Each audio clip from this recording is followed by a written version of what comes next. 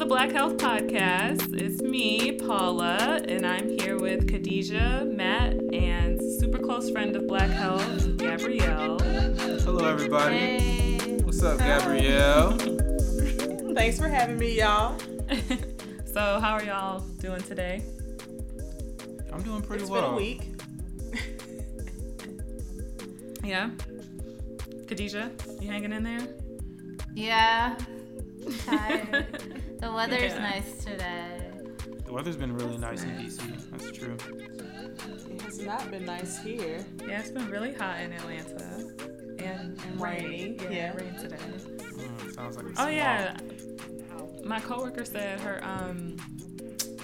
her kids' daycare was out because the power was out. So there was a storm that knocked some power out somewhere here.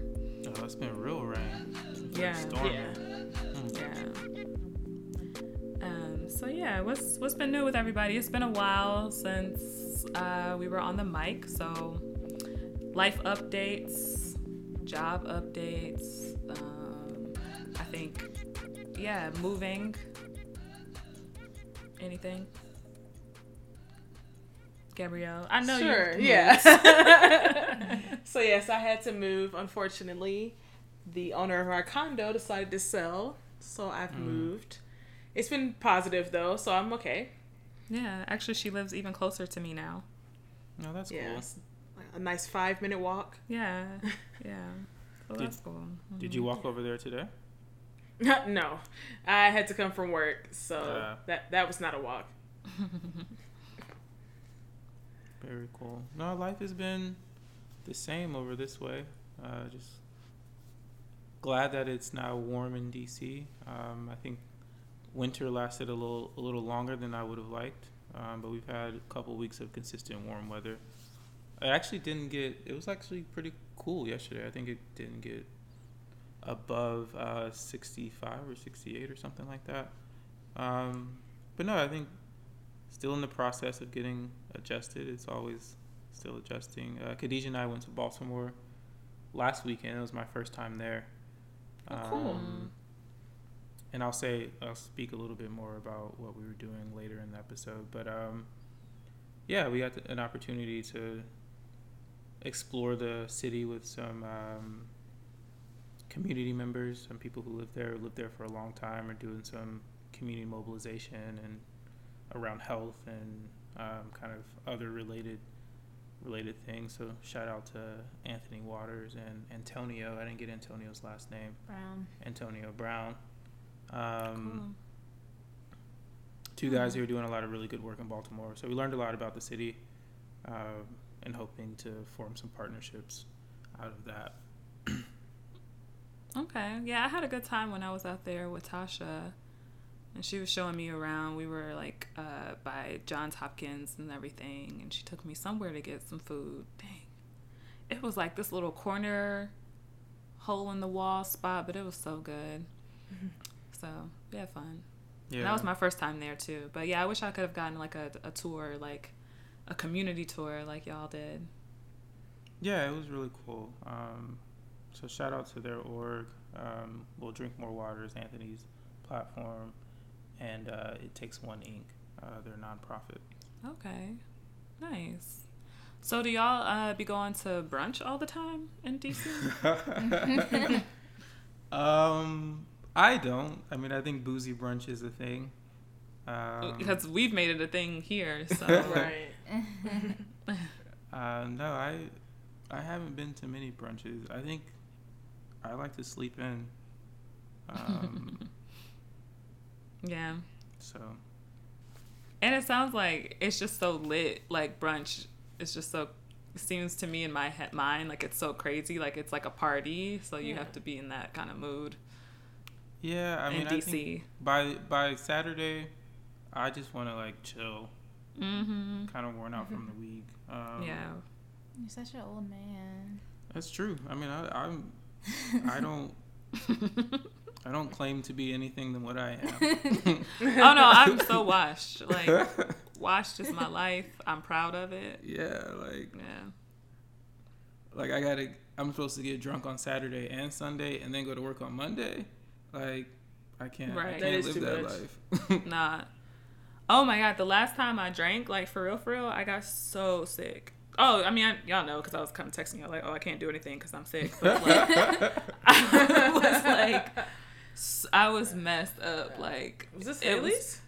what? Haley's birthday? Yeah, after Haley's Okay. birthday, I was just like, yo, my body is not built for this anymore. It's sad. Like, I have Pedialyte in my fridge from that time. Like, I had to drink electrolytes to like for days to bring myself back to life. So it was sad realization for me. And Mercy told me, oh yeah, we forgot to say Mercy's not on the podcast today. That's why Gabrielle's filling in.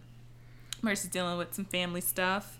But I thought of that because Mercy had told me, like, when you turn 25, like, your body is going to change, girl. Like, I'm telling you. And I was like, Mercy, whatever.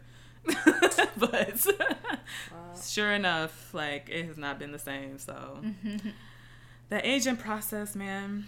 So I have one more question before we get into the meat of the podcast. But, like, what's, like, one healthy thing y'all have been doing just lately in your life?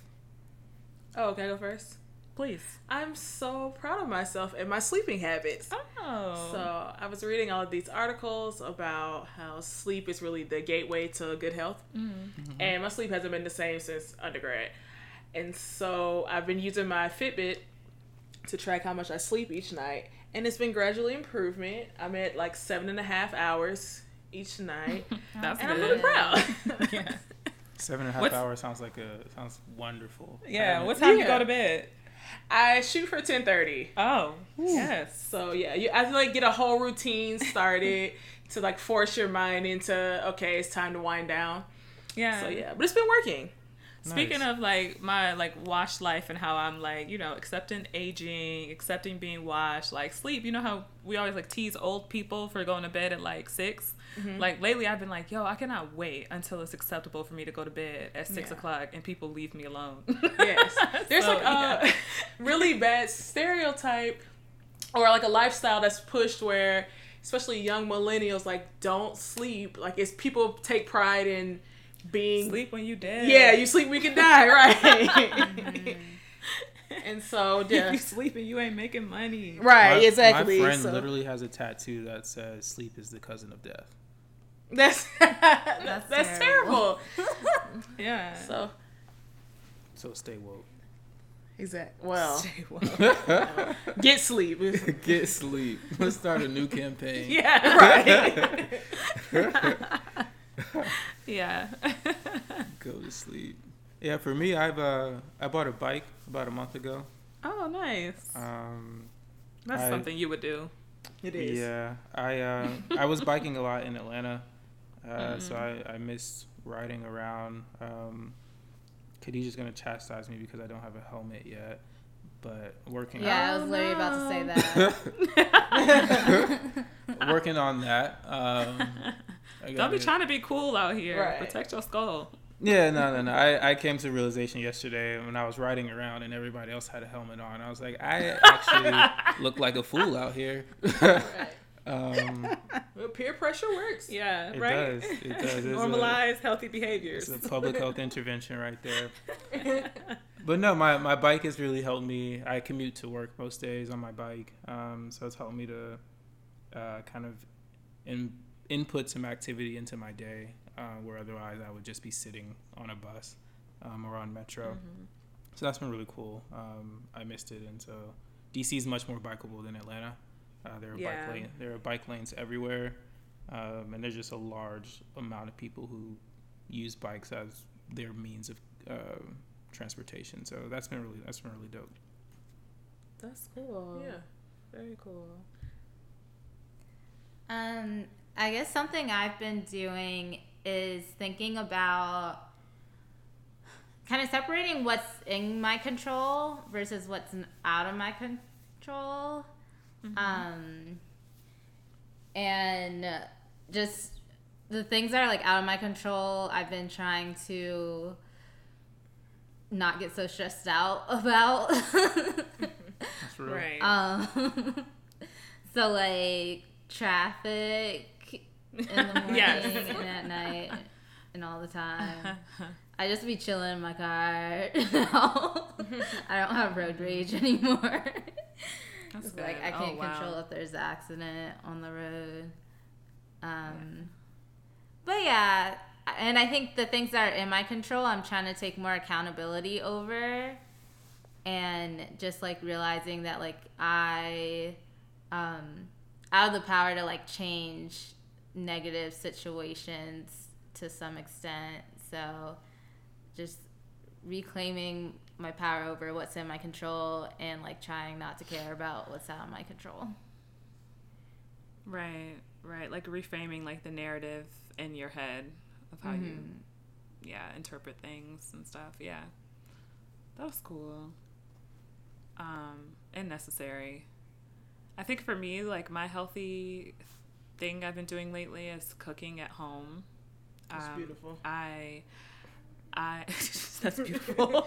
I'm so proud. But I have a very like sad story of how I just really kind of I had to sit myself down and be like, what the fuck is wrong with you? But like I track like all my expenses and stuff throughout the month.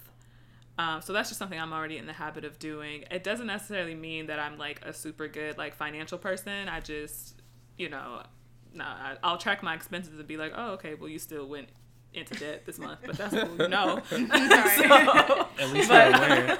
Yeah.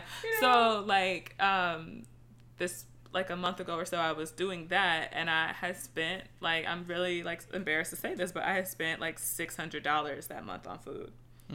As a single person, I'm not feeding a family of 4. It's just Paula. We're in like here. a very similar boat. I was tracking my spending on meals because I realized I spent so much on like Postmates and Uber Eats. Yes, so I deleted Uber point, Eats. Yeah, Uber Eats will it's not get you, even man. food. It's like delivery that I'm wasting money on. Exactly. Yeah, so I was like, all right, you need to chill out. Like, delete Uber Eats, and so you're at the very least you're gonna have to get off your butt and go get the food. And if you're gonna do that, then you might as well go to the grocery store. I mean, it's a Whole Foods right here. It's Fresh Market is right there. So yeah, so I've been going grocery shopping a lot more and just making my own food. So Nice. And it's been fun. I like cooking and stuff. Like those are very important skill sets to have. So yes.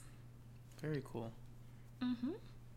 All right, guys. So we can get into our topics, aka our current events section, where really we just talk about whatever we want, we vent, and it's just as long as it's related to health and Black people, we can discuss it on the podcast.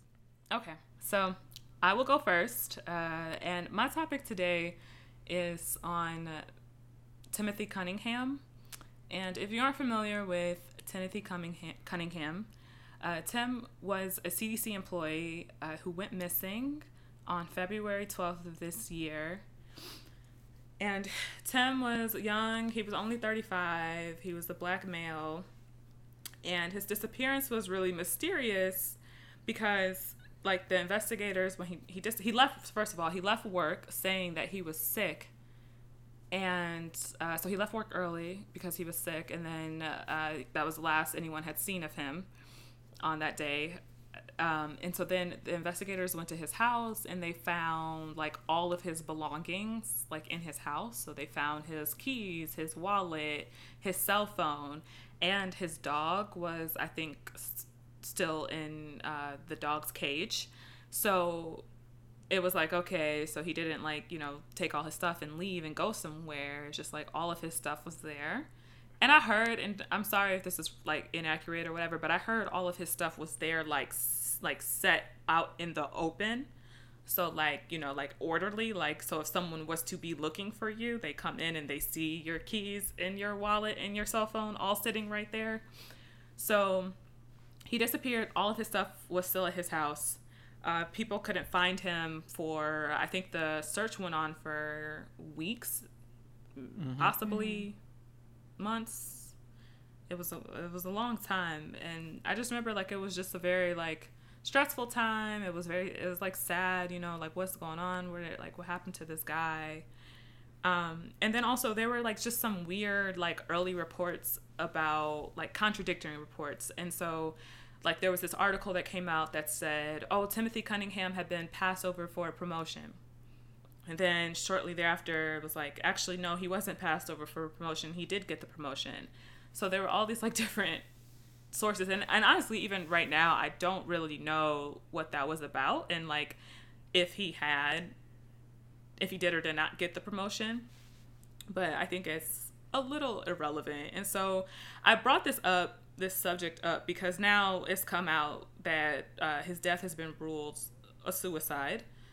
And I kind of like always thought from the beginning that it was a suicide, just based on some of the details in the articles that were coming out. For example, there were some details that he had said something kind of ominous to his neighbor. He had told his neighbor to delete his number or delete his cell phone number because, you know, something like you don't need it or whatever.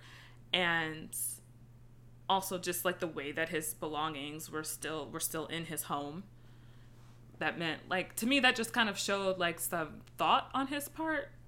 And so, and just reading kind of like some other details about him, like seeing that I know he had gone to Harvard. I know he was very accomplished, but a lot of times, like, I've seen this, like, accomplished people like that, like, and obviously not all of them, but just sometimes that can be a personality trait where, like, these people are kind of, like, never satisfied, like, always working and take things very hard.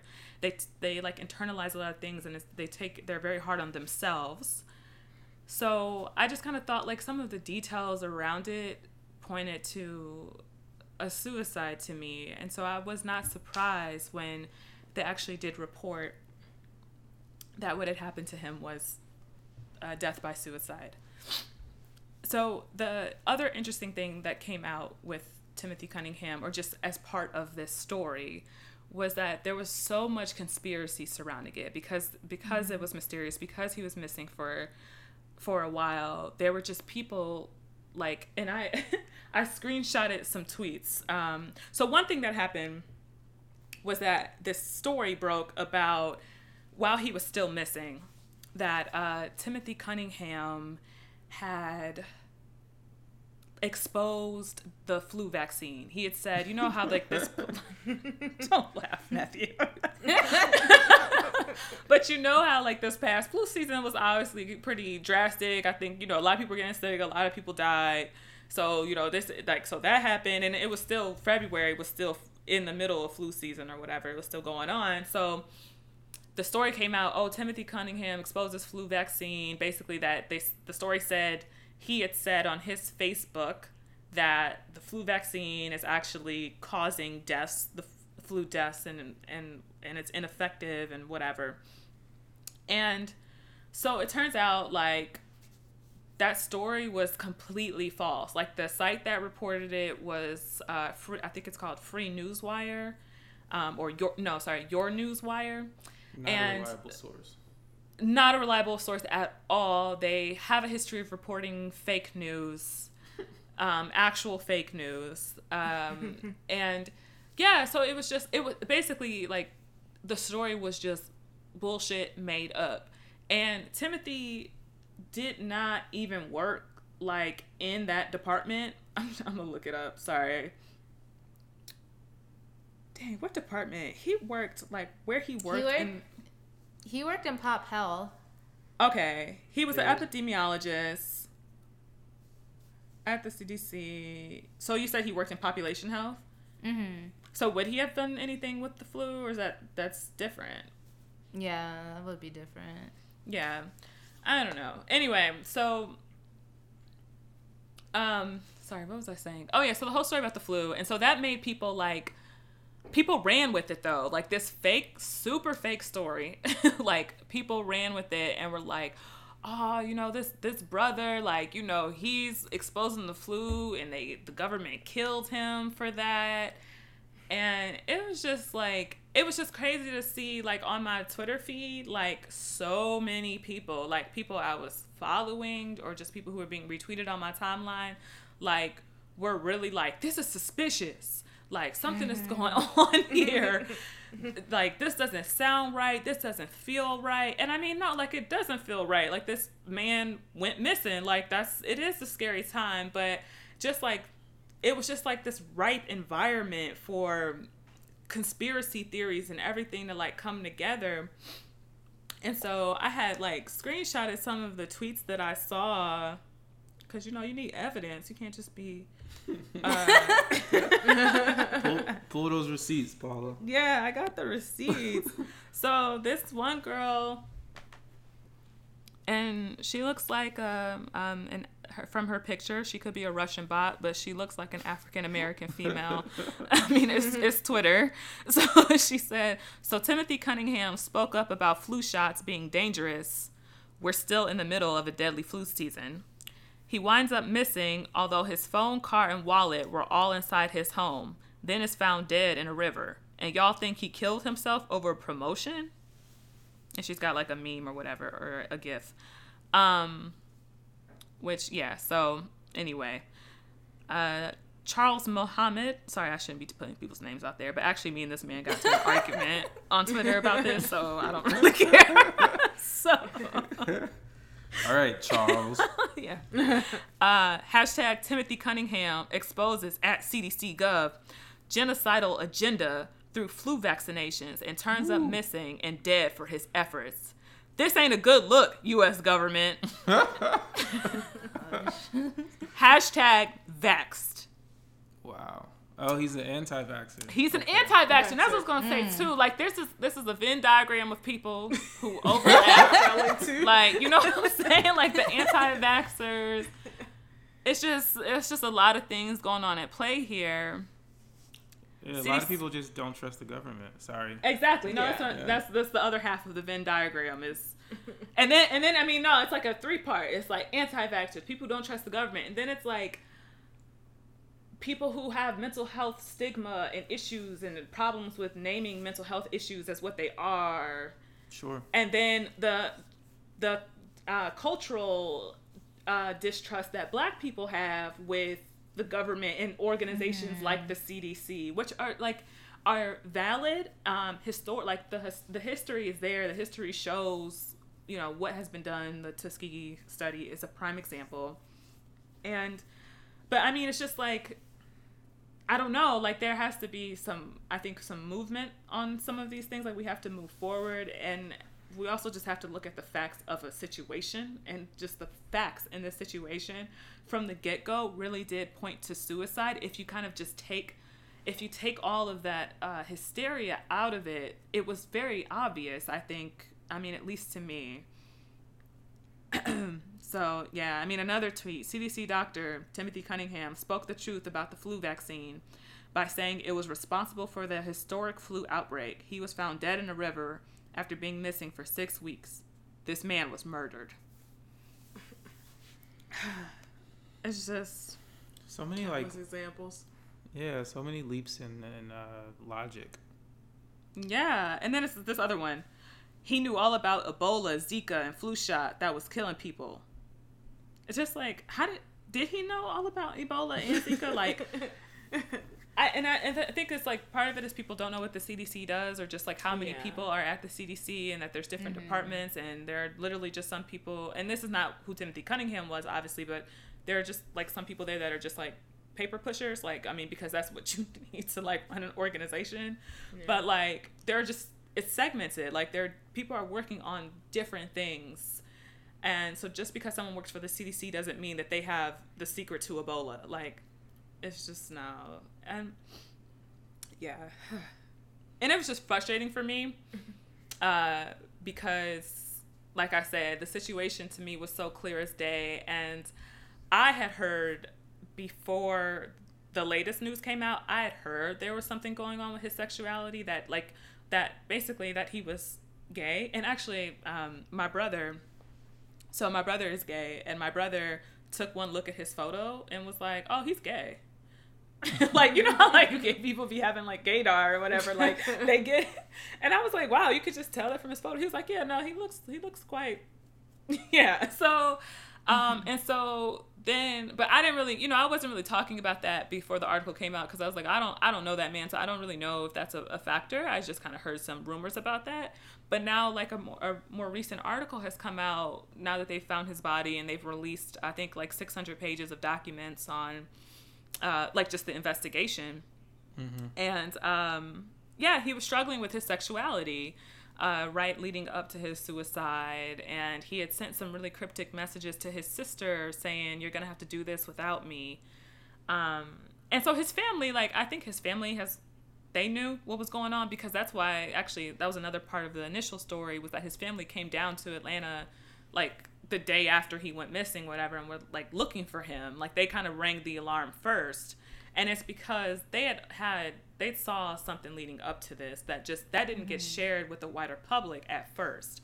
Right. So it just kind of opened the door for all these people to make up their own story. But, I mean, really, it's just a tragic, very sad story of a guy who had some issues going on and was struggling with, his mental health. And unfortunately, he took his own life. And, yeah, so I just wanted to kind of discuss that with y'all. And, I was saying that I got really frustrated because there were people that I would talk to, like, in person, who would be like, hey, yeah, you heard of that Timothy Cunningham guy? Like, that's wild, man. The CDC really killed him, or the government killed him. Like, people, like, it wasn't just on Twitter. Like, I know how, like, Twitter is, like, this weird, like, bubble where people say really weird stuff where, like, you don't really necessarily hear that in person. But I was, like, just falling into conversations with people, just bringing that up and repeating a lot of this just nonsense because they had just heard it somewhere. And I mean, that's just how rumors get started. And I think it just speaks to just how there's such a lack of communication in the health field. And it's like just bred like mistrust amongst communities, especially communities of color, especially Black communities. And this guy, he was kind of seen as like being a star in our community when people found out about him, like, working at the CDC, being a graduate of Harvard. And I think he was well known in the Atlanta community in a lot of circles too. So it's just like, I think people didn't want to believe that someone like this would kill themselves. I mean, I think the conspiracy theories took a situation that should have been a conversation about mental health stigma, about the stigma of being gay, or the stigma around sexuality, and it really just robbed of an opportunity to really address those issues. And so rather than talking about those things and talking about Black people do commit suicide, Black people do have mental health issues, it became a conversation that was actually counterproductive to where we could have gone. And I think that was really frustrating about the aftermath of the situation, but really just sad that also like that kind of discussion is what ultimately led him to kill himself, right? Like we took a situation where somebody was hurting and made it about his career or whistleblowing or things like that, when this is like the very core issues that he was going through. We still haven't been able to discuss those because you all want to discuss all of these other things. And that was really frustrating about his situation. It's a sad story. And I just hope it just really stuck with me, and I hope that like in the future, God forbid, but if something like this was to happen again, or a way that we could prevent, like you said, Matt, like not these things not being something that we can talk about or are widely known, that's like the reason that they're happening. It's just people are not getting the help that they need. They aren't getting the support, just community support, interpersonal support that they need. So I just think about ways that like we can avoid the situation, and if a person does die by suicide, like we don't have to have this kind of what's the word, like denial, just be in denial about what happened to them. Right. So but Paula, I think that you brought up another good point about just the Black community's mistrust of the government and different like institutions, health institutions, research institutions, and like I guess what would it look like for the Black community to have trust for these institutions that are now trying to help and serve us? And is that even possible? I think that we all are privileged. We work in these spaces, so we know that like the CDC is not out to get us, but so many other people in our community clearly don't know that. So how can we build trust? How can we, as Black people that are working in these types of institutions, help other Black people to realize that there's some really great work being done? I think it's just better I don't communication. I think like definitely the average person, you know, Black or otherwise, probably has no idea what the CDC does, what most other health organizations do. And so I think we kind of have it's like a really demand on us as people who work in the public health field to let the community know, like, okay, this is what the CDC does for you. This is how they provide information, so that there isn't like mass panic and, oh, he has all the secrets to the flu, when really, like you said, he worked in a completely different department. I think it's just we don't do a good job, I think, in society as a general, of explaining how the government works, how government organizations work, and what they do for us as a people. And I think the onus just falls to us as young Black people who are well informed to tell others. Yeah. And maybe the CDC, and I don't know, it should do more like outreach around this, because I think that this is something, like this whole issue that came up, you see it in Timothy Cunningham, but you see it also in low rates of Black people participating in research studies, and I'm sure you see it in different aspects, but they should be focused on this. Like, they should work on building bridges with the community. And I think what people need to see is people who are struggling, trying to survive day to day, like, they need something that impacts them on a daily basis in their lives. And the CDC shouldn't just be this like organization, because a lot of people talk about how you can't just walk on the CDC's campus and stuff. You need security clearance. It's like a big shadowy organization. It's big shadowy which, and I mean, I understand why you cannot just walk on their campus or whatever, but they need to come off the campus sometimes and like just reach out to people, make those inroads, put faces to the organization. So yeah, and I think there need to be more Black people that work in this field to just start building those bridges. And I say this all the time because I work in global health. Like, we need more Black people in global health, because one thing that I do in my job, like, honestly, is field a lot of racism, because I work in Africa. So there's a lot of things that happen behind the scenes where I'm trying to get a white person to think about something differently because they're coming at it from a racist point of view. Yeah. So, I mean, that's why there needs to be more of us to advocate for us in these spaces. So yeah, absolutely. A segue from that. So what you got going on, Gabrielle? That was kind of a good, introduction, deep dive into a particular case of suicide. And so I just wanted to talk about, how do we approach suicide as kind of an issue in our community and an issue in America, and what can we do to reach out to someone who we think might be contemplating suicide. And so just a little statistic, according to the CDC, suicide is the 10th leading cause of death in the United States, according to their latest report, and nearly 45,000 Americans aged 10 or older took their own lives in 2016. And you have states with rising rates since 1999 that go up to about 58% increase in suicide. Wow. So, just kind of trying to get some thoughts, especially with, this past week we had Kate Spade and Anthony Bourdain who committed suicide. So it kind of opened up the conversation for us to really talk about, like, let's look at mental health. What can we do to be better allies to people who are going through things? And something I actually thought was really interesting, I was reading an article about a professor at Columbia who he was saying you're kind of catch-22 in that you need to talk about suicide, but also they call it like a suicide contagion. It's like the term they use. We were talking about this. Right, yeah.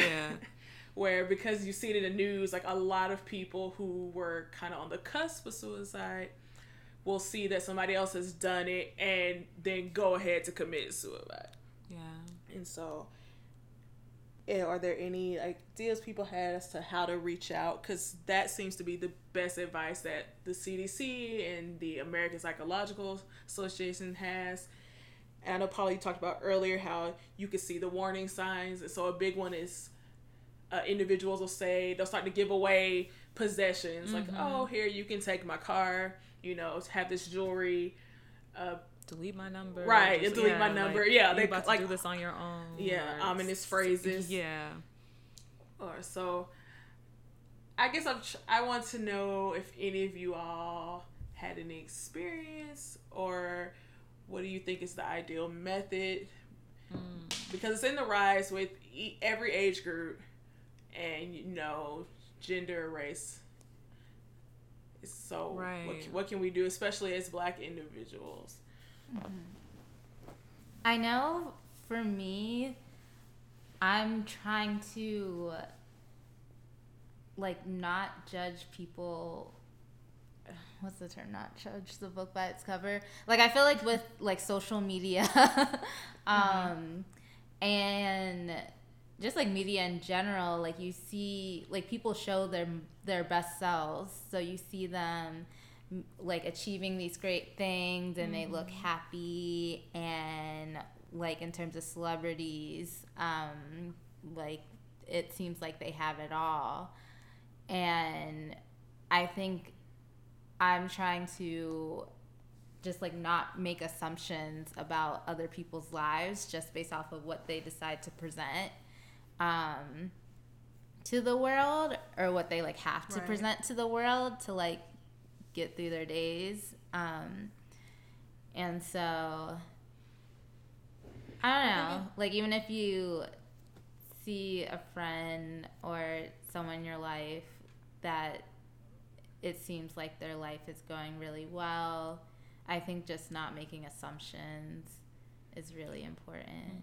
Right. I was in that same article I was reading, they talked about how oftentimes the people who fall into this are people who are particularly successful. So you kind of mentioned it with Tim also, where they seem like because they seem like they're doing well, people have less of a tendency to check on them. And so a lot of successful people fall through the cracks, and they end up feeling even more alone, even though, they may have more money or more recognition, because no one checks in on them. Yeah, I think it was interesting to kind of see the narrative around the death of Kate Spade and is it Anthony Bourdain? Is that how you pronounce his last name? And even similar related to Dr. Cunningham, how people were like, I don't understand. It seemed like things were going so well. This person had everything. I remember when Willow Smith spoke out about cutting herself, and people were like, why is she depressed? She's rich. And I think we have to really get rid of this ideal that status, money, things are protective factors against depression, against or decrease your risk for suicide. And it's taking mental health and mental illness, wherever that you exist on that spectrum, and understanding that it's it's a conditional thing, but it's also a biological thing, right? It's a malfunction that can happen, and there are there are Right. therapeutic ways, but also medicinal ways to improve that. And so I think, Gabby, what you were asking is, what do we think are important ways to intervene? Right. And I think the most important way to intervene is to, assist that person in getting help. And it's not simply just like recommending that they should get help. Like, you want to help them call therapists, help them call psychiatrists. Like, you want to give them numbers. You want to make sure that they get to that first appointment. Right. So the best advice I found was listening to what they tell you would be helpful, and Right. then being accountable for whatever they ask of you. Right. And that could be just enough to honestly save their life. For sure. Yeah. Is there any- Go ahead. I was just gonna say, just like when you were kind of going through the statistics of increased suicide rates since you said 99, we've seen like a 58. Yeah. Well, so it varies by state. So Okay. I know particularly in Georgia, it's a 16% rise, and then in the Midwest has the largest rise with like a sliding scale from 32 to 58%. Yeah. I just like, there's something about our culture and our environment that I feel like is going on. And just, I think social media does play a big part of it, honestly, because even with myself, like, I notice, like, it's just so hard not to compare yourself to other people when you're on social media.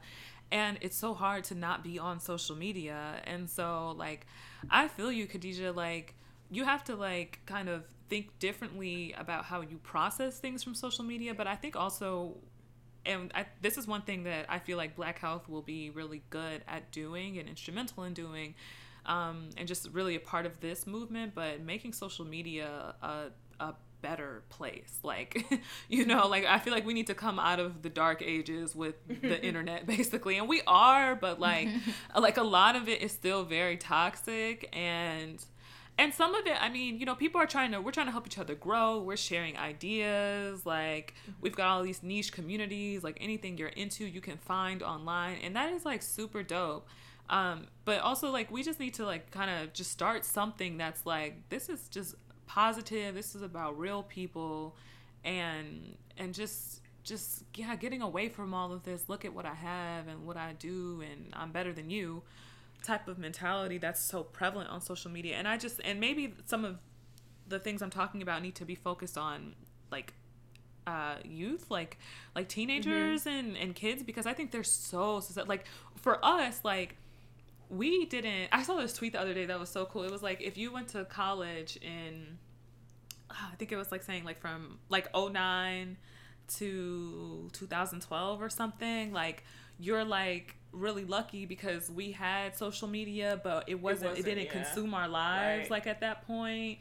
And like, so it's like, we kind of like, I think our people around our age, like, we have a lot of the tools on the internet. We're with it. We get it. Like, we know how to use all this stuff and whatever, but we definitely have memories of the time before this was a thing. So we can kind of draw on that. Like, I think, but I mean, I couldn't imagine being a kid right now and like Instagram, that's it. Like, you go to school, then you come home from middle school and like your friends are all on Instagram being kids. How kids are just so like immature, and like, and then in high school and then also in college, like, just like, that's really all that you ever have seen. Like, I think that's a big part of the reason why like we're seeing increase in suicides with people. It's just, the culture is just totally different. And so we have to, like, how we've been talking about lately, like meeting people where they are with mental health stuff. I mean, I feel like people are on social media, and that's where like a big source of stress and pain for them is coming from. I do think it's very popular. Being negative on social media is applauded. Yeah. Like, people love clapbacks and all that type of stuff. Yeah. And so, and because you're talking about younger people, I think actually a lot of people our age and older are the people who no, you're right, I see acting the most reckless, on social media, because they know it gets them attention, which I do think is another form of depression. It's, people are still paying attention to you, whether that's positive or negative. it's a multifaceted issue. Yeah. Yeah, that's interesting. I think, I deleted my Twitter a couple weeks ago. I still post on Instagram ever so often, but I post and then delete the app. Because of some of those same reasons, man. I think social media just consumes so much of our lives, and we're constantly like thinking about other people, right? And there's no space. There's no space in there to really think about yourself, or think about kind of. For me, I'll speak for myself. There was no space for me to kind of think about myself and things that I wanted to improve at, because I was constantly just looking at other people's lives. And I sat back one day. I was like, "This is strange." It is, yeah. Yeah, it really is.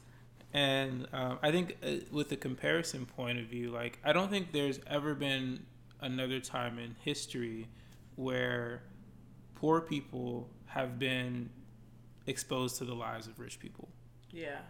Right? Like, they live in separate places, or like do different things, but now everybody can see everybody.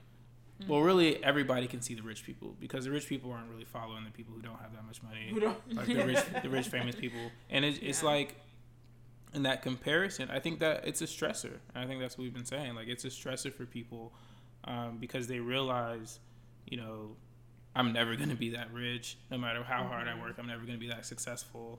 And again, go ahead. Sorry.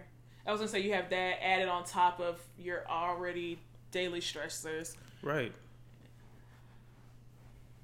Yeah, it's a strange thing.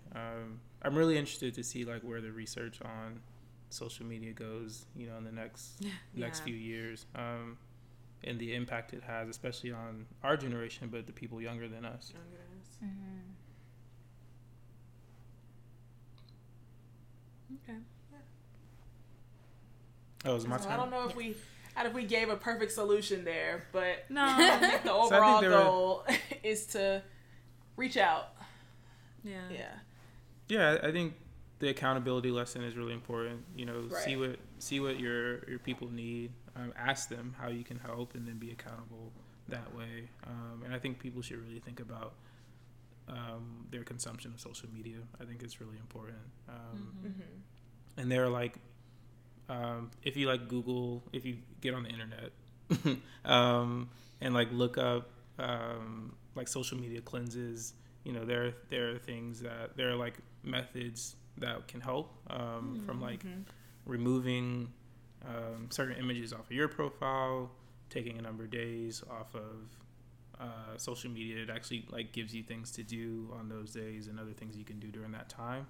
And I know that Instagram and other apps are like embedding within their app, that'll tell you how long you've been using their app. You've been on it. I saw that too. Yeah. And I'm Really? sure some of those numbers will shock people when they looked and see how much time they're spending, and not even just like scrolling. Yeah, or having a cutoff time. That's actually a person I follow, and that's kind of what she does. She says like at 8, that's it. And she won't get back on until 8 again the next morning. I like that. Yeah. That's a good idea. And it can help you get some sleep. Well, yeah, that too. It will help you get sleep. Oh, and then I guess just to, have the information out there, don't forget you can always call the National Suicide Prevention Hotline at 1-800-273-8255. Also, I'd seen like when this Kate Spade and Anthony Bourdain stuff came out, people were talking a lot about how you talk about suicide is important. And I'm not like super well versed on it. I just kind of read a few things. So that's why when I was talking about Dr. Cunningham, I tried to say death by suicide. Like there's a lot of discussions. Actually, there was this really interesting argument that happened between Leslie Jones and this other guy. Did anybody see this? I did not. Okay, well, you're not on Twitter like that, right? No, I don't have Twitter at all. No, I just see. I don't have Twitter. I be all on Twitter. I be seeing everything, bruh. But yeah, this dude like got into it with Leslie Jones, and it was just really weird because like she had said she had tweeted about, you know, I'm really upset that Anthony. This isn't her exact words, but she was just saying, you know, she was upset that Anthony Bourdain had died by suicide, but she said killed himself. And so the guy tweeted her and was like, hey, like, you shouldn't, basically trying to tell her, like, you know, I would hope that, you know, in the future you change your language about this, and you should, and he said you should do some research, and he gave her a link to an article that went into details about how you should talk about suicide and why. And basically one of the main reasons is that, you know, we need to treat suicide and depression, you know, as a disease. And so we don't say you cancered yourself or something like that. You know, you take the responsibility, like only with suicide, you know, we put the responsibility on the victim, or, you know, where we don't do that with other diseases. And so that's just the point of like changing the language, died by suicide versus killed himself, you know, that just says a little bit, that feels differently about responsibility and things like that. And so there were just like some things in there in the article, and then like Leslie Jones like just kind of, in my opinion, really snapped on him and was like, she was just very angry at him, and like kind of came back at him like, don't tell me how to talk and blah blah blah. And he was like, listen, like, I'm a really big fan, like I write a lot of articles about, you know, what you mean to Black people, and I was just, you know, putting this resource here for you.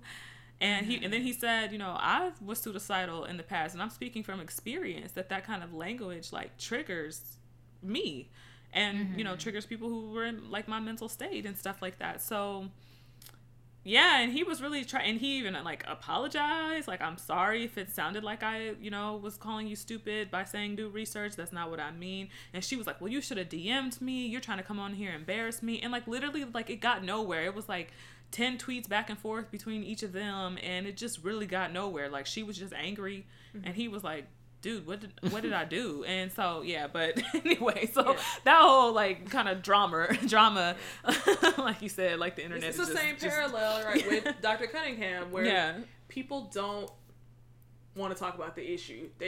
You get sidetracked very easily. So it became, I'm being attacked instead of a conversation about suicide. Exactly. Yeah, it was so unproductive. But I mean, I clicked the link and I read the thing. So at least somebody learned. Yeah. So I just think that that's important. And if, you know, you're listening and you're interested about more about this topic and language that you should use, if you're going to write about it, if you're going to tweet about it, or, you know, even, you know, vocalize it to other people, you never know what people are going through. So you should think about how you phrase things. And so there's plenty of resources in the show notes. We can put the phone number that you just gave, and then also like the link to the article I'm talking about, just if people want to read more about that. Very cool. All right, so I'll a little change of pace. It is the month of June, and June is Men's Health Month. So Men's Health Month is to heighten the awareness of preventable diseases that mainly affect men.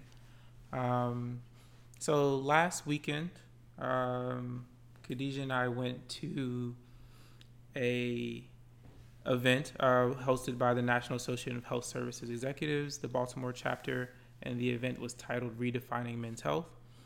Khadijah crashed the event. She was the only woman there.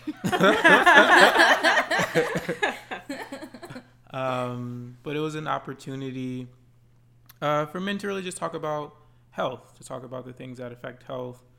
There was a lot of discussion on nutrition education, physical activity.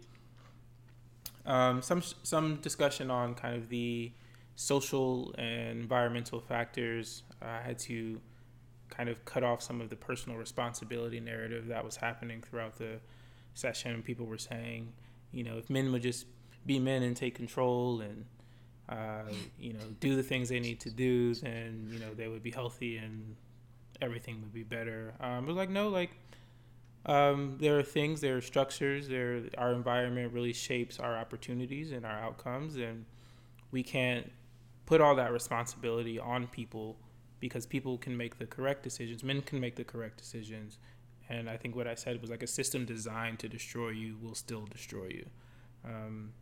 And so it's about changing systems. It's about changing the environment. Deep, brother. Thank you.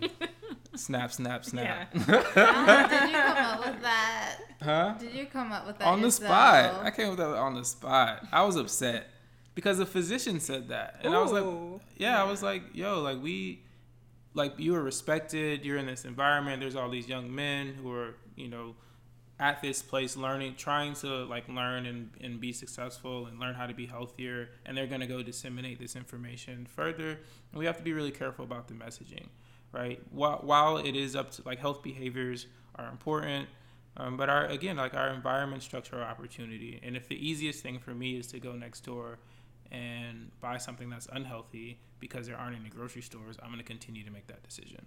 Right. And so it's up to them, to governments and to structures, and for us to create structures that make the healthy option the best option or the easiest option. So it was interesting, but shout out to that organization. I thought the event, it was their first men's health retreat or men's health summit, and I thought overall it was very successful. But what I want to talk about today is this research article that came out about meeting people where they are, and meeting people where they are. In that sense, there was a study that studied hypertension among Black men, and this intervention that happened in a barbershop. And so they would have the barbers give people who came in to get their haircut health information. As people know, Black men, our barbers are like, it's like God, wife, or husband, partner, barber. Like, our barber is a person that we trust to handle the way that we look, the way that we present ourselves to the world. And the barbershop is an environment where, men like to hang out. And it's much more than, just a place where we get a service. Like, it's an environment where men can bond, and we feel safe and we feel comfortable. And so in this study, the barbers gave out health information related to hypertension, related to heart disease. If customers had high blood pressure, they were given tests right on the spot. There was a pharmacist there who would give them medication. So there was actually no need for a physician at all, right? They didn't have to go to the doctor at any point. And they saw a dramatic reduction in I guess the scores related to heart disease or hypertension, right? So these men were actually getting healthier and had never actually been to a doctor, right? All the information they were getting was from somebody who they saw, once a month, however often they got their haircut. And because they had pharmacists on site who would then could give medication, refer medication, or some people on site who could do the tests that then would establish if they needed to see a pharmacist or get medication from a pharmacist, that they were able to create this kind of health environment that existed outside of a hospital. Yeah. And I think Khadijah and I were actually talking about this earlier today. What does it mean when we say to meet someone where they're at? And I think this study really signifies that, right? I think so often we think about health and healthcare in the space of a doctor's office or a hospital. And even if we do some public health work, it's like ultimately you're going to end up at the doctor anyway. Yeah.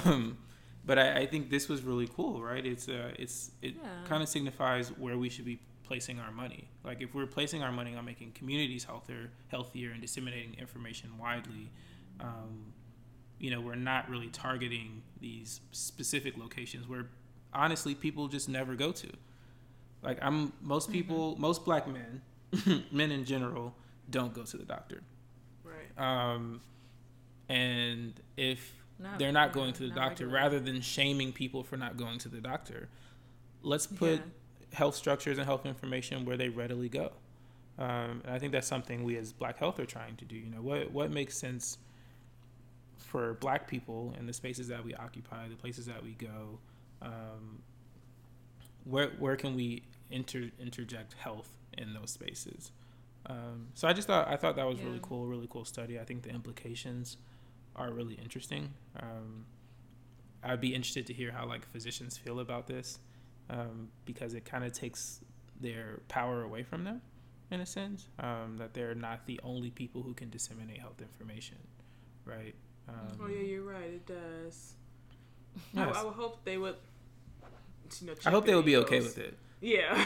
Right. But I think this is something that we've seen as the healthcare industry changes. Right. There's more reliance on community clinics, less reliance on doctors, and I think as hopefully public health continues to increase its prominence and funding and just the understanding of its importance, that more money will be placed into communities and giving communities the tools and the resources to make themselves healthier, rather than relying on a hospital or a doctor's office to do that work for us. So in the spirit of Men's Health Month, and shout out to all the barbers out there, I thought that was really, really cool. Right. And I mean, like, we want to put the power in the community and then ultimately like the individual, and so there's no good reason I could see that all of this knowledge and about how to be healthy should be simply like in a doctor's hands. So I kind of don't really care what doctors feel about this kind of intervention, to be honest. Actually, I mean, if they have like opinions and you want to make sure people get good information, accurate information. I don't think that they need to even be locked out of this process. But if their opinion is, only a doctor should do something like this, I don't really agree. I actually think they would be open to it because physician burnout is a big problem. Yeah. And so if they can, I think, push some of their responsibility onto someone else, they would be happy to do so. Yeah.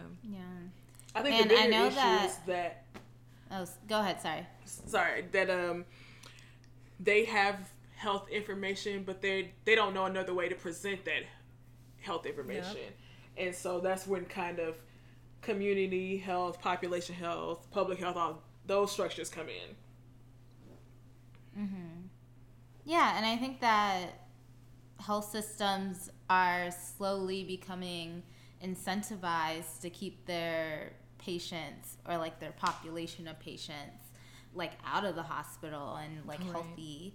So a lot of larger health systems are looking at more community-based interventions, and like you said, like meeting people where they're at, in order to keep them healthy and out of like utilizing healthcare services, which costs money. So yeah, and it takes a intentional like redistribution of their power as a hospital or as a health system, right? So like I want to empower other people to give this information, and I think we talked a little bit about trust of like institutions, whether it's the government or hospitals. Like your barber is someone you trust, right? Yeah. It's like, so like I trust that information coming from my barber more than I'm going to trust this information coming from a doctor, because my doctor doesn't really know me.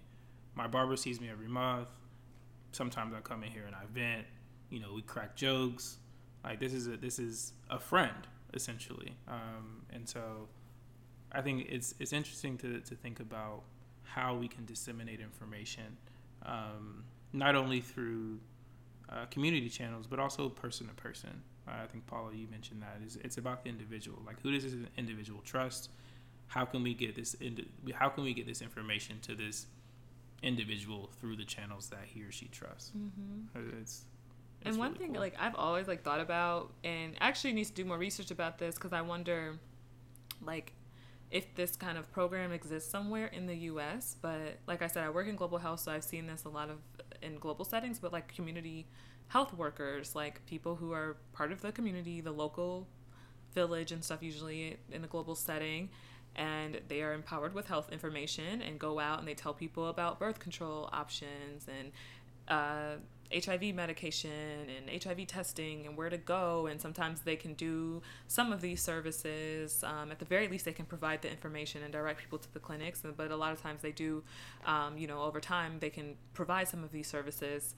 And just a lot of times, like how in global health settings, you have to think about bringing people on board who are part of the community, who are in faith-based organizations. And I just think that those lessons that over there that we've learned and are implementing, like we should be doing that here. Like we really need just people who can go out and talk to their neighbors and are like, hey, like you should do this and whatever. You need the barber, just like you said, man, like people you trust, people you know, and just the more people that you have that are empowered, then it's like you're bringing them into the system. So then they become advocates for the system. Yep. Yeah, and there are community health worker certifications and programs out there. Some of them you can get the certification for free. Cool. I'll look some up and put them in the show notes. But there are some initiatives in the States that are...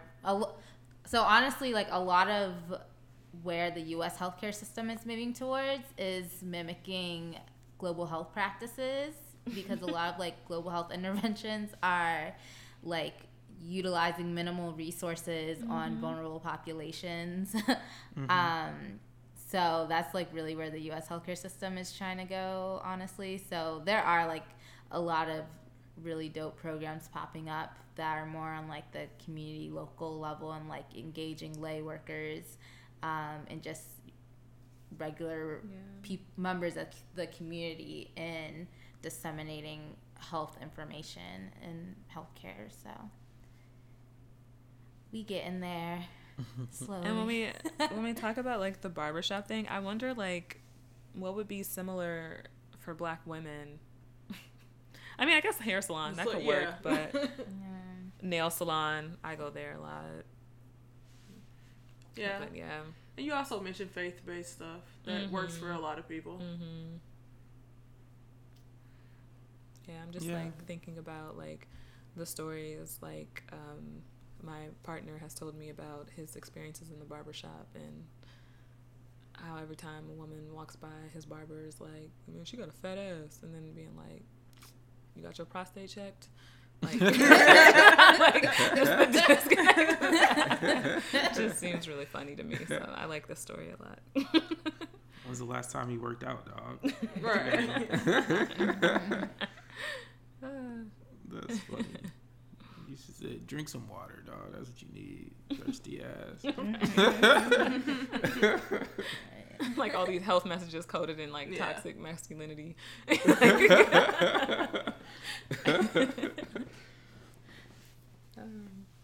Okay, so I will talk about my topic. So this month is also Pride Month, and yesterday at my 9-to-5 job, I listened in on a presentation that this really dope organization called Youth Reach Maryland, and REACH stands for Reach Out, Engage, Assist, and Count to End Homelessness. They did a presentation on LGBTQ youth homelessness, and just like the intersection between homelessness and that specific subpopulation and health. And so that kind of inspired me to do some more research on this topic. And also we're doing a lunch and learn next week on homelessness and health. And so I've been doing some research on specifically the LGBTQ youth of color who are homeless. I know that's like a really specific population, but that's like a super vulnerable population, and a super like overrepresented population. So I'll start with like some statistics and then get into some factors as to why that population is overrepresented in the homelessness communities. So, Black people, we represent around 13% of the U.S. population, but we represent roughly 39% of the homelessness population, which is a huge overrepresentation. When it comes to LGBTQ youth, that population is also overrepresented in the homeless youth population. So, like, the issue with this particular topic is that it's really hard to collect data on the homeless population, and like even harder to collect data on like specific subpopulations of that group.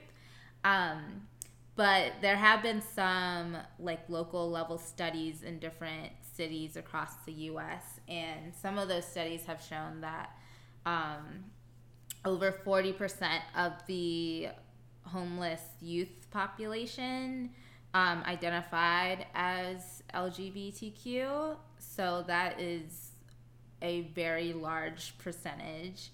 And of that LGBTQ youth population, there's an overrepresentation of Black and brown youth that were homeless.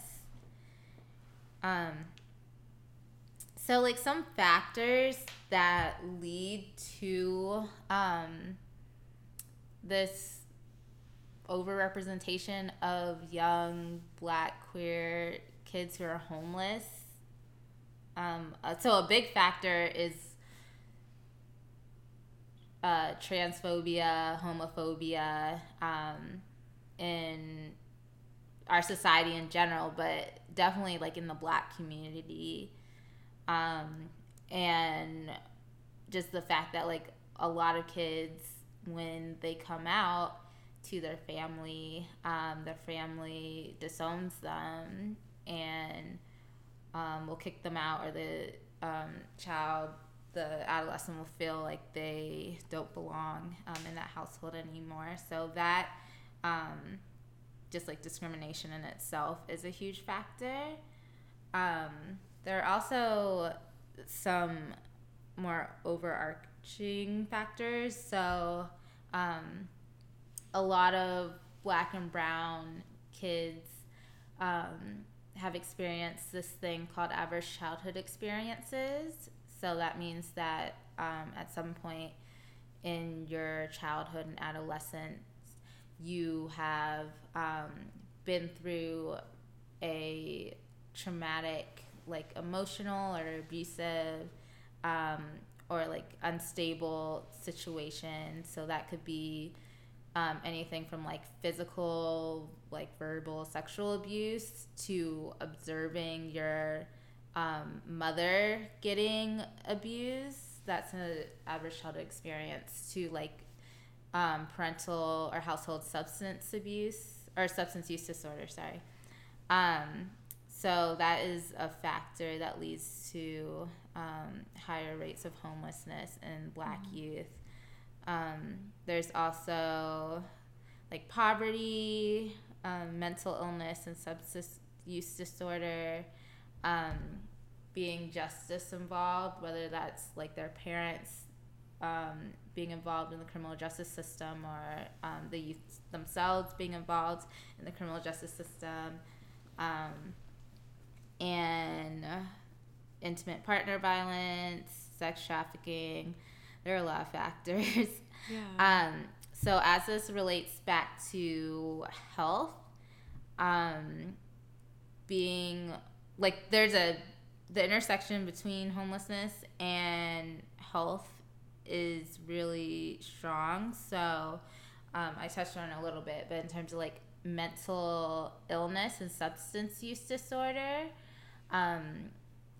Black youth who are homeless, Black queer youth who are homeless have higher rates of mental illnesses like depression and anxiety, and also substance use disorder, whether that be like alcohol use or drug use. This population also has higher rates of suicidality. So I know we touched on that a few times in this podcast, but being Black and homeless and like a part of the LGBTQ community really increases your likelihood of having suicidal ideations or attempts or completions. And there's also like you have an increased chance of poor physical health outcomes. So like as sexually transmitted diseases or chronic illness. So this is a very, very vulnerable population. And again, like a population that is very overrepresented in the homeless community. So I was trying to think of some like strategies, and some of these strategies were mentioned in the presentation that I listened to yesterday, so these aren't all mine. But just like some like solutions, strategies to combating like Black youth, LGBTQ youth homelessness, and really addressing the need of that population. So something that we've mentioned multiple times in this episode, but meeting these kids, this population where they're at, and really targeting interventions in environments, in like social environments that they're in. So be it their schools, like youth programs, like interventions in like the home when the child is still there, addressing just like family level, just like stigma, and just like targeted interventions. I think also that understanding, like if you are someone working in like homelessness reduction or advocacy, really making sure that you have an understanding of the historical context and the cultural context and norms that lead to these high rates of Black LGBTQ youth being homeless. And what else?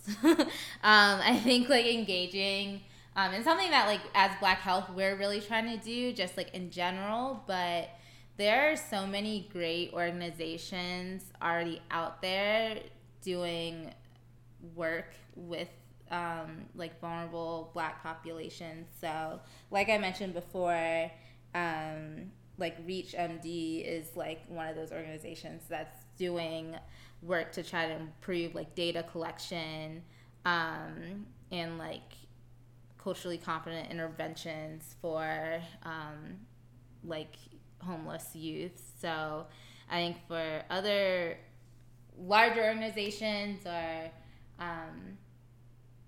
I think just like partnering and working with community orgs that are already doing the work, supporting them through like funding or providing them resources or providing those organizations with a voice, like having like Black youth and Black LGBTQ youth at the table, like helping to make decisions and recommendations is so crucial.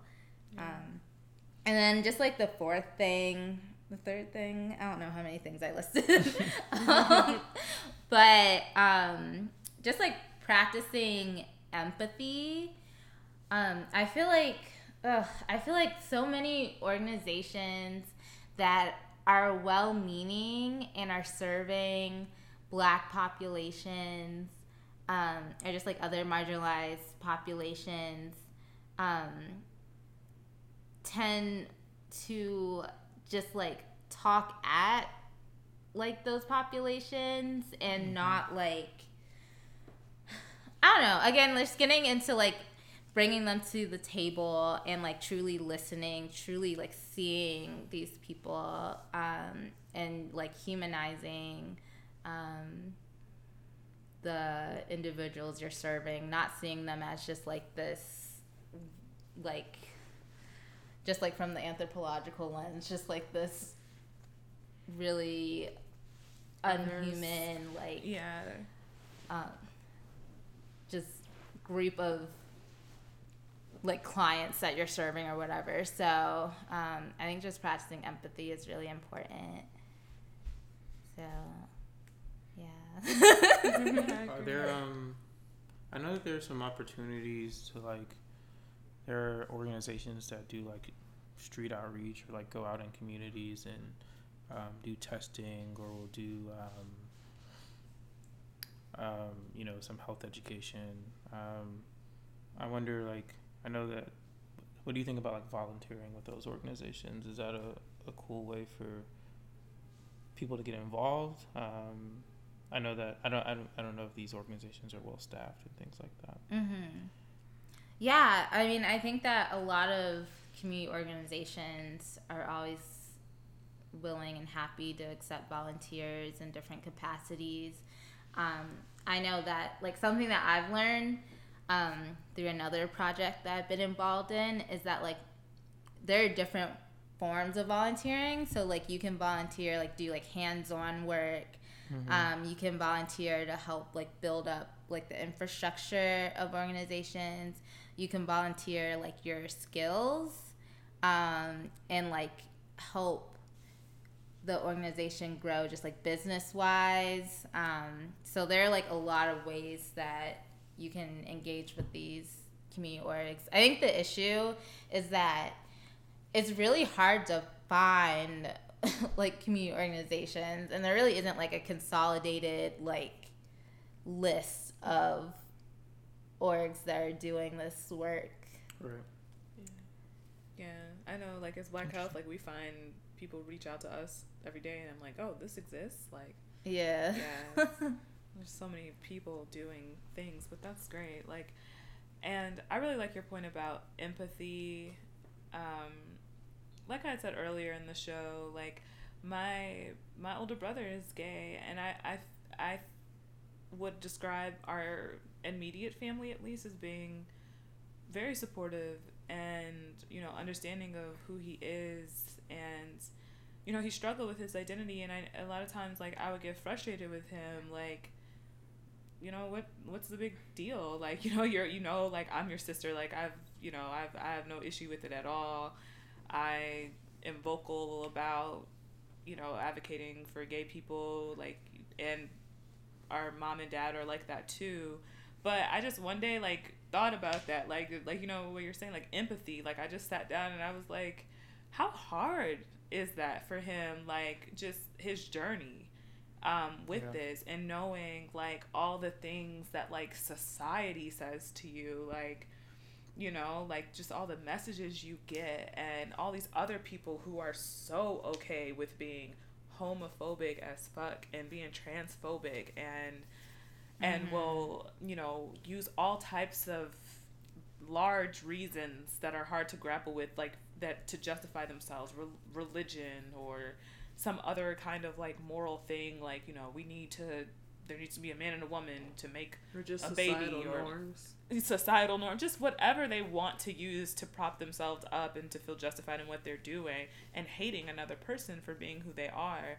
And I mean, like, it's just, and it's like a norm. It's accepted. It's people who are homophobic are not really ostracized from society or anything like that. Like, they're everywhere, and it's okay. Like, it's an acceptable opinion you can have, which I mean, to me it's not, but just, yeah. So people who are LGBTQIA+, like, these people are, like, I just feel like really going through it, and we need to just really work on making it unacceptable to, you know, like, attack these people, pick on these people, shit on these people, deny these people rights, deny these people housing, like all of this, like we need a change in attitudes and values around this issue big time.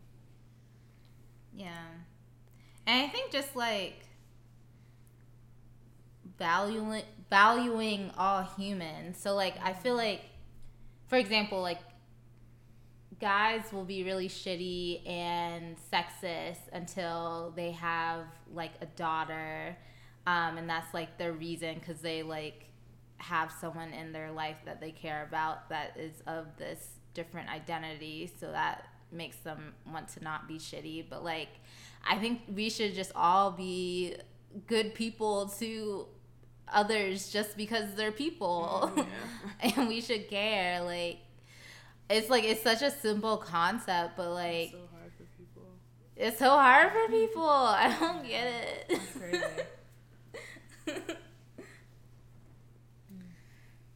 But yeah, that's my topic. Oh, and I had recently listened to this podcast called The Black Guy Who Tips. And on The Black Guy Who Tips, oftentimes he does a segment called LGBTQ News. And he plays like this really like fun song when he's like introducing the segment, but like it's all the articles are usually very depressing. And so, but not always, you know, sometimes there's good LGBTQ news. But what he had recently talked about, like in his podcast he did maybe like last week or something, was about how there's this new homeless shelter opening up in New York that's specifically directed for LGBTQ youth, and it's ages 21 to 24, but that's because like the or I think, you know, part of that age range is that the traditional like homeless system for kids, the cutoff is 21. Yeah, so it's this critical point at 21 to 24 where people are still pretty young, but you know, it didn't have anywhere to go before. And so so New York is doing some pretty cool things, transformative things with that. It's a really good sign. Yeah, that's really cool. Yeah, it's part of the NYC Unity Project, an effort to make the city the most welcoming in the country to LGBTQ children. Wow. Yeah. What a great mission. Well, yeah, so that concludes the Black Health Pod for today. Yeah, and so if you're listening and you need more information or resources, or you want to reach out to us about anything, please do not hesitate to email us at engage@blackhealth.com. And we're always open to working with other organizations on projects, events, anything, any ideas you might have. Just reach out to us. We're just like super open and excited about this venture we have taken on and other people's organizations and missions. So we really love to collaborate. And definitely check out our website, blackhealth.com, and see all the things that we've been writing about. Keep up with us on social media. We're on Twitter and Facebook and Instagram. So just stay tuned. Subscribe to our podcast so you'll see when we eventually post another episode. We are trying to get more regular about it, but progress. So take time. Building habits. But yeah, and also because we do a lot of other stuff too. Like we're not just a podcast, so we try to have a few other things that we're offering our audience and people we work with. So yeah, but definitely subscribe so you'll see when we have another one. And thank you so much for listening, and we will talk to y'all next time. Bye. Bye. Bye.